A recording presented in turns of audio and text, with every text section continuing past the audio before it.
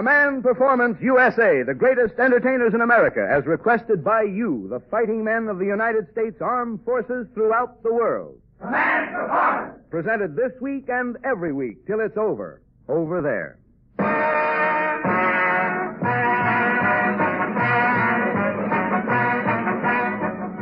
Get on the beam there, men. Here comes your personal radio show, Command Performance. Our opening letter is from Seaman First Class BRJ on a battleship somewhere in the South Pacific. He says, Dear Command Performance, maybe I'm just an old deck swabber, but I've got a lot of young ideas. One of them's Betty Grable. I happened to read in the last Walter Winchell column I saw that Betty was keeping company with George Raft. Please tell Betty that we've got a nice big battleship. Why should she waste her time with a raft? Well, brother, you've got something there, and we've got something here, too. She's yours for tonight. Fellas, Miss Betty Grable.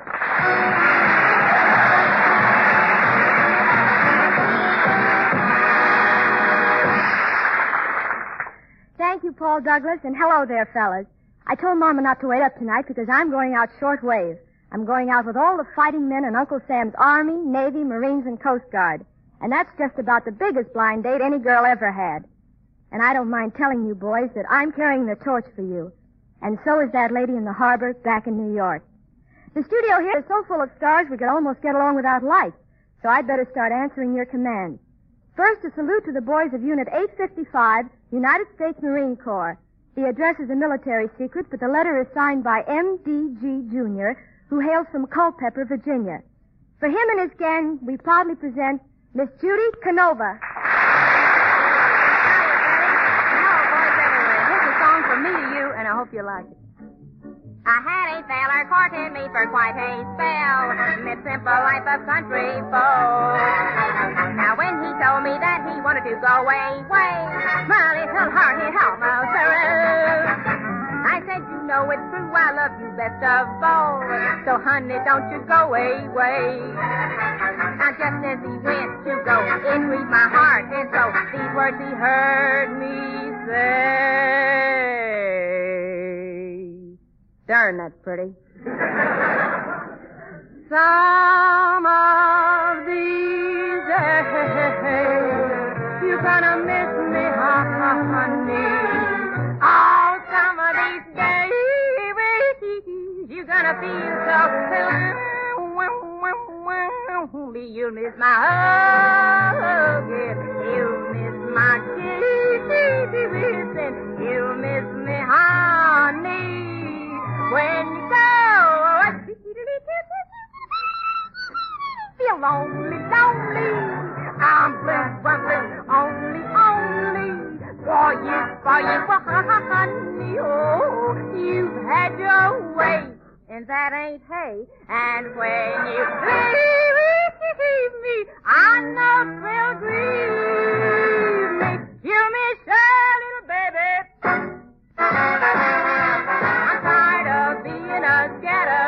I'm gonna find myself a ball and chain, and when I do, you gonna miss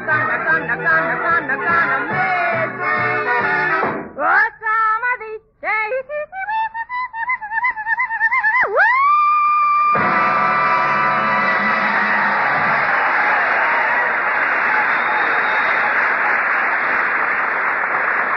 Thank you, Judy Canova. That was swell. On our show of March 22nd, a very amusing man gave a lecture to sailors in which he discussed the facts of life. Apparently, he gives such valuable advice that you men have called him back for his second triumphant appearance on Command Performance. Robert Benchley.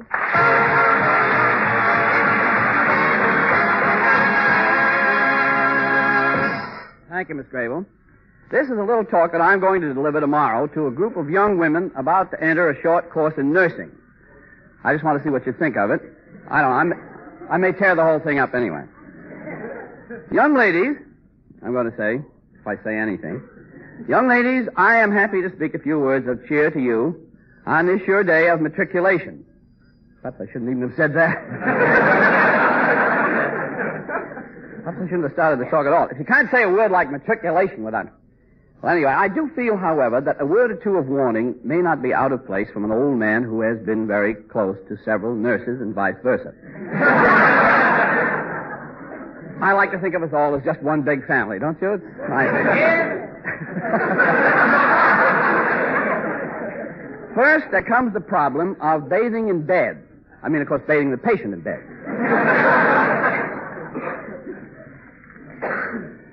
Well, let's look at it from another angle.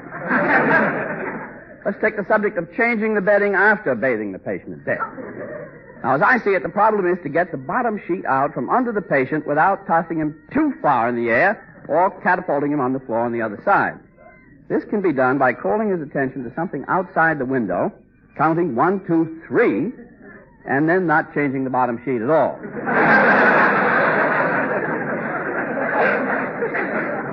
He won't know the difference in a couple of minutes anyway.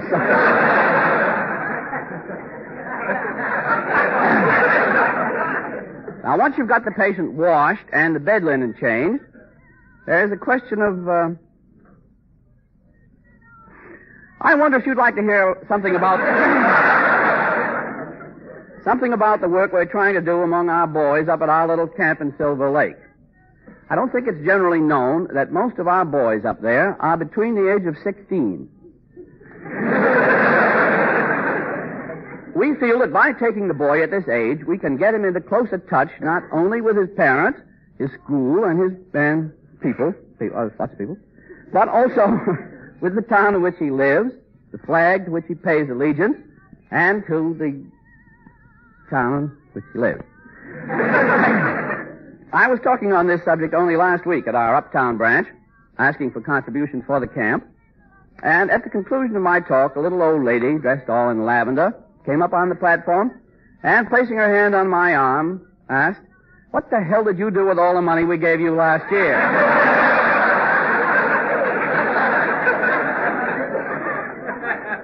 Well, I just laughed and pushed her off the platform.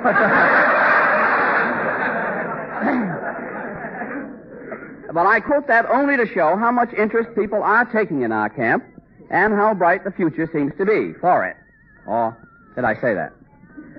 Well, anyway, to get back to what I was going to say to the young ladies who are training to be nurses. From my experience with nurses, I think that I'm right in making the suggestion that the nurse is likely to hang around the room too much. Is that right? I don't know. Nurses are often very charming young ladies. I say this entirely on hearsay. I never happened to draw one. I hear about these guys with beautiful nurses, but the one I usually get looks like whirl away with a cap on. Only kidding, Miss Tuttle. We now come to the subject of hospital bedroom equipment and its use. But I see that my time is about up, and so we shall have to postpone this section until our next meeting. Well, maybe the time isn't quite up yet, but it will be by the time I've announced that I will be in the vestry at the close of this talk for consultation with any of you young ladies who still want to continue nursing after what I've just said, and who would like to try getting this shoulder of mine back into place. In the vestry, and this goes for you too, fellows. What have I said?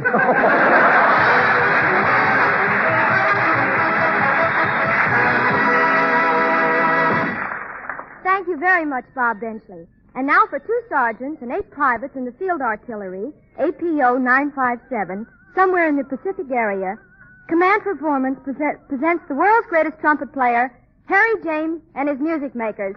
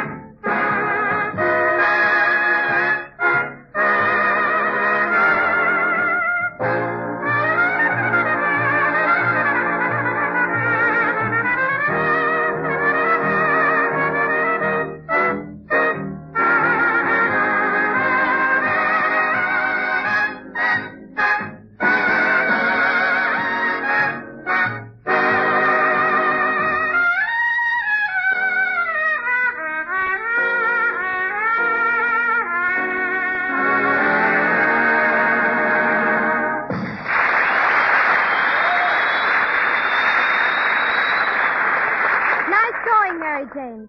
Back into the mailbag now, we find a letter from the gang at the U.S. Naval Air Station, Coco Solo Canal Zone. It is signed by ACH, who says, I suppose you're swamped with requests, and it will be some time before you get to mine. But I'll be waiting for Jack Benny. Well, ACH, suppose I refer your request to the heavyweight champion of microphonia, Don Wilson. Thank you, Betty. Thank you. Gosh, she's beautiful. You said it. And now, fellows, we bring you a man who used to be a beautiful baby, Jack Benny.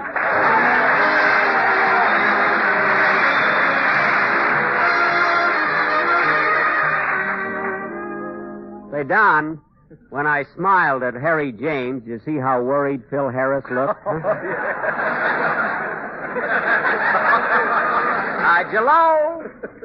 Jello again, this is Jack Benny talking. And Don, I like that beautiful baby introduction. Was that just a lucky guess, or did you have authentic information? Well, Jack, when I was over to your house for dinner the other night, I took a peek at that old family album of yours. Oh, Don. And I must say you were a gorgeous infant. Were you really so good looking? Well, I don't want to sound hammy or anything like that, but for the first 17 months of my life, I was a length ahead of Robert Taylor. In fact, I won 4 blue diapers. I can imagine. Say, Don, I'll bet you were quite a healthy-looking kid yourself, weren't you? Well, Jack, I could just see you as a baby, Don, bouncing your mother on your knees. Yeah. And I can hear your mother singing to you, "Rock-a-bye, baby, on the treetop." Oh, she sure did. That tree must have been a redwood. Well, anyway, I'd like to be a baby again. I really shouldn't keep talking like this, but I was about the cutest little Dickens in Waukegan. In fact, people from all around used to come to my father's meat market just to see me. Meat market? Why, I thought your father ran a clothing store. Well, Don, it was a combination meat market and clothing store. On Saturdays, we used to run a special, a pound of hamburger with 2 pair of pants. Oh, went over very big. I remember one time... Hello, Jack. What are you talking about? We were talking about me. Don just happened to mention that he saw my family album and that I was a beautiful child. You beautiful? Yes, I was. Not only that, I developed very quickly. When I was only 3 months old, I had 4 lovely teeth. Well, you're right back where you started from.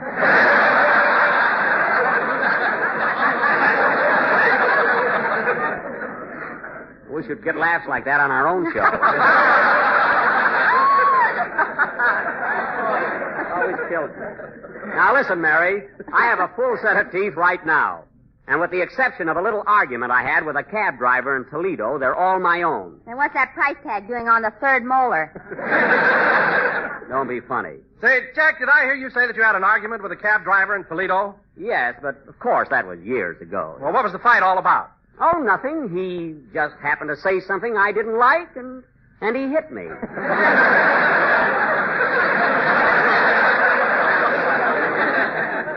Otherwise, Toledo was lovely. Say, Don, when you were looking through that album, did you see the picture of Jack's uncle on the big white horse? Yes, I did. That was my Uncle Beaumont, you know. And did you see the tree in back with a rope dangling from it and that big crowd of men standing around? Mary, my uncle didn't steal that horse. That was just a scene from a Western movie he was making called The Code of the West. What are you laughing at? I'll bet he never saw the preview.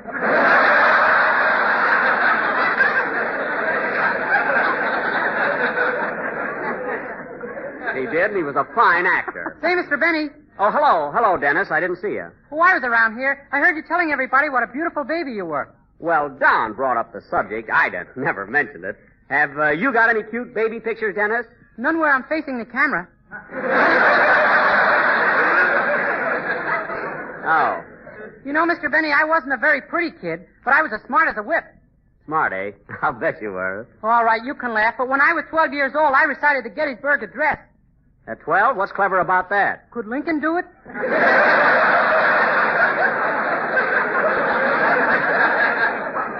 All right, Dennis, we won't go into that. But if you were so smart at the age of 12, what happened to you in the meantime? I don't know. All of a sudden, everything went blank. That's what I thought. Say, where's Phil? Oh, he's around here somewhere. By the way, Jack, I don't know whether I ought to tell you this or not, but Phil's pretty sore about that crack you made at rehearsal. What crack? You know, when you told him that if he didn't like it here, he could go out and get his own program. Oh. Well, gee, Don, I was only kidding. I didn't mean anything. Well, Phil took it pretty seriously, and he said he's going to leave you.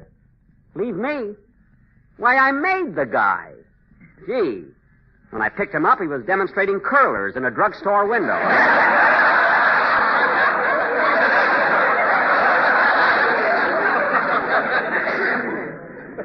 Say, Mary, did Phil say anything to you about this wild scheme of his? Well, yes and no. What do you mean, yes or no? Yes, he told me, and no, I ain't going to tell you. I know. All right, I'm not worried about it. I can get another orchestra leader. Matter with Harry James. That's bad, I suppose? Anyway, Phil ought to be loyal enough to discuss things with me before he takes any definite steps. Hey, Jack, here he comes now. Oh, yeah. Oh, hello, Phil. Hiya, Jackson. How's the boy? Jackson. You know, Phil, it's cute the way you call me that every week, you know. Say, what's this gag I hear about you getting your own program? It's not a gag. You and I have been fighting so much lately, I thought it'd be better to call it quits, that's all. Oh, that's silly. Silly nothing. You're just tough to get along with, that's all. Who, me? Yes, you're always flying off the handle. I am not. I'm sweet and lovable. And you're always yelling and shouting at me. Shouting at you? And you're always losing your temper. Why, you baggy-eyed ingrate, I never lose my temper, and you know it. I love you, you louse.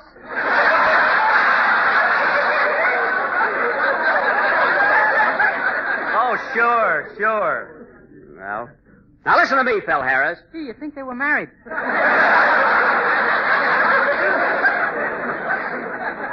Keep out of this, Dennis. Now, look, Phil, look. I'm not begging you to stay on this program. And get up off your knees. I'm not on my knees. Anyway, Phil, there's no use arguing about it. You can't leave me because we've got a contract. Some contract. I supply the orchestra, and when people throw money at us, I have to split it with you. Oh, how often does that happen? Maybe once in a fortnight.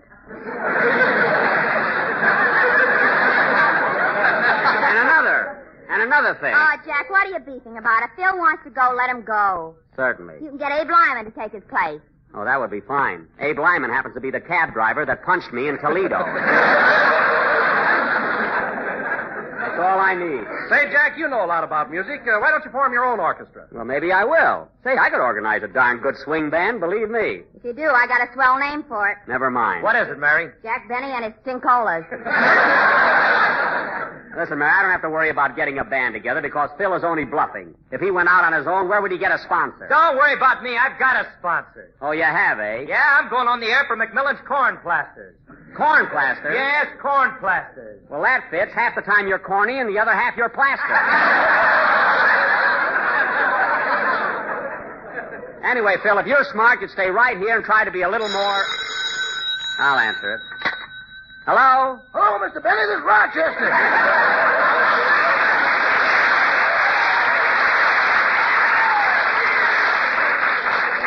Oh, you. What do you want? Are you planning to come home for dinner tonight?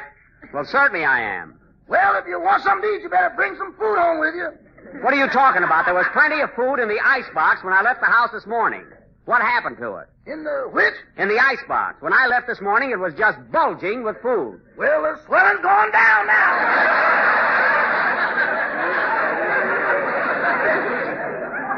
Rochester, did you throw another party this afternoon? Well, come to think of it, a few of my friends dropped in for some tea and donuts. Now, listen, if you just served tea and donuts, what happened to all those lamb chops? Well, I ran out of donuts. Yes? So we bored holes in the chops and dunked them. That's fine. Well, what happened to the big roast turkey that was in the icebox? Oh, that was first prize in the bingo game. Well, that's the last straw. Now, you just see that there's some food in the house when I get there. Okay, goodbye. Goodbye. Oh, say, boss. Now what? As long as you're coming home, will you bring my fan mail? Yes, I'll bring it. Goodbye. Darn, that Rochester eats me out of house and home. Well, that's all for us, fellas. Good luck and give 'em hell.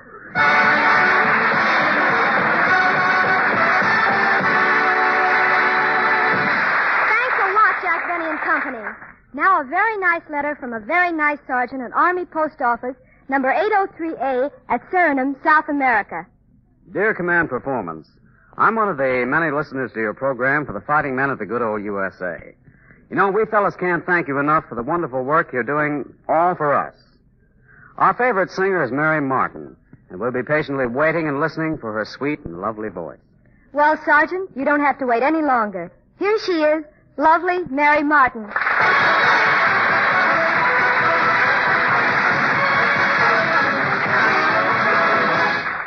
Thank you, Betty, and thanks to the sergeant and all the other men in Uncle Sam's fighting forces who have invited me to appear on this program. If the Bing Crosby show is within your listening range, you've probably heard Victor Borger's upper language. It's a new kind of talk based on the idea that since everything is higher today, all the numbers in the words we speak should be increased by 1. Wonderful becomes twotiful. Toupee becomes threepay, and lieutenant becomes lieutenant, and so forth. One of our latest song hits carries out this idea. It's called My Tootiful Little Lieutenant. And with the assistance of the Music Maids and Hal and Harry James Orchestra, I'd like to sing it for you now.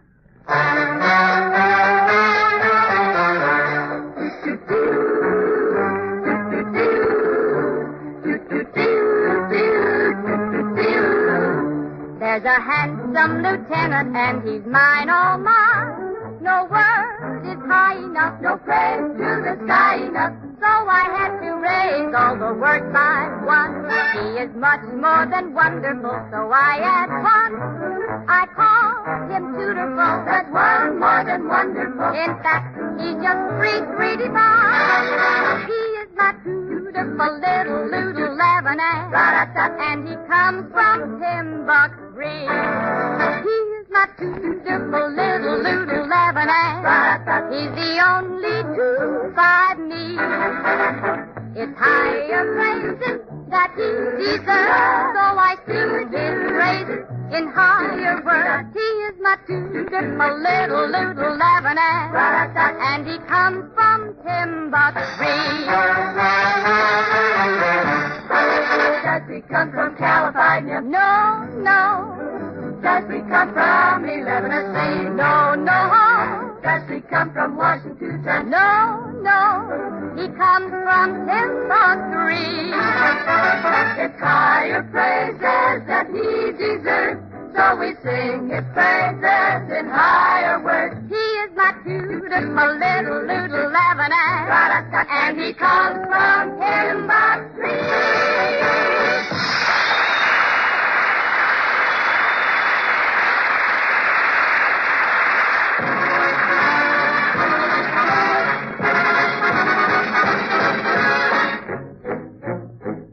Well, fellas, Old Man Time is giving us the high sign, and it looks like my blind date with you is just about over. And when a gal has been shown a good time, it's customary for her to express her appreciation by extending her date the courtesy of a goodnight kiss. I don't suppose a shortwave kiss can be very effective, but it's the best I can do right now. So here it is. Oh, Colonel.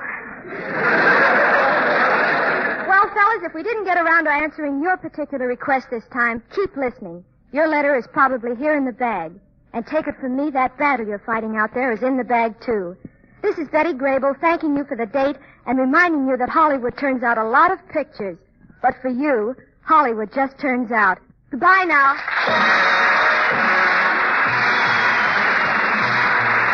We're getting those letters, men, and their orders to us, because around here you're the GHQ. Keep on writing to the station to which you're listening, and Command Performance will fill your request. And listen, fella, for a time there, the Axis was getting pretty cocky. Right now, their worry is khaki. See you later.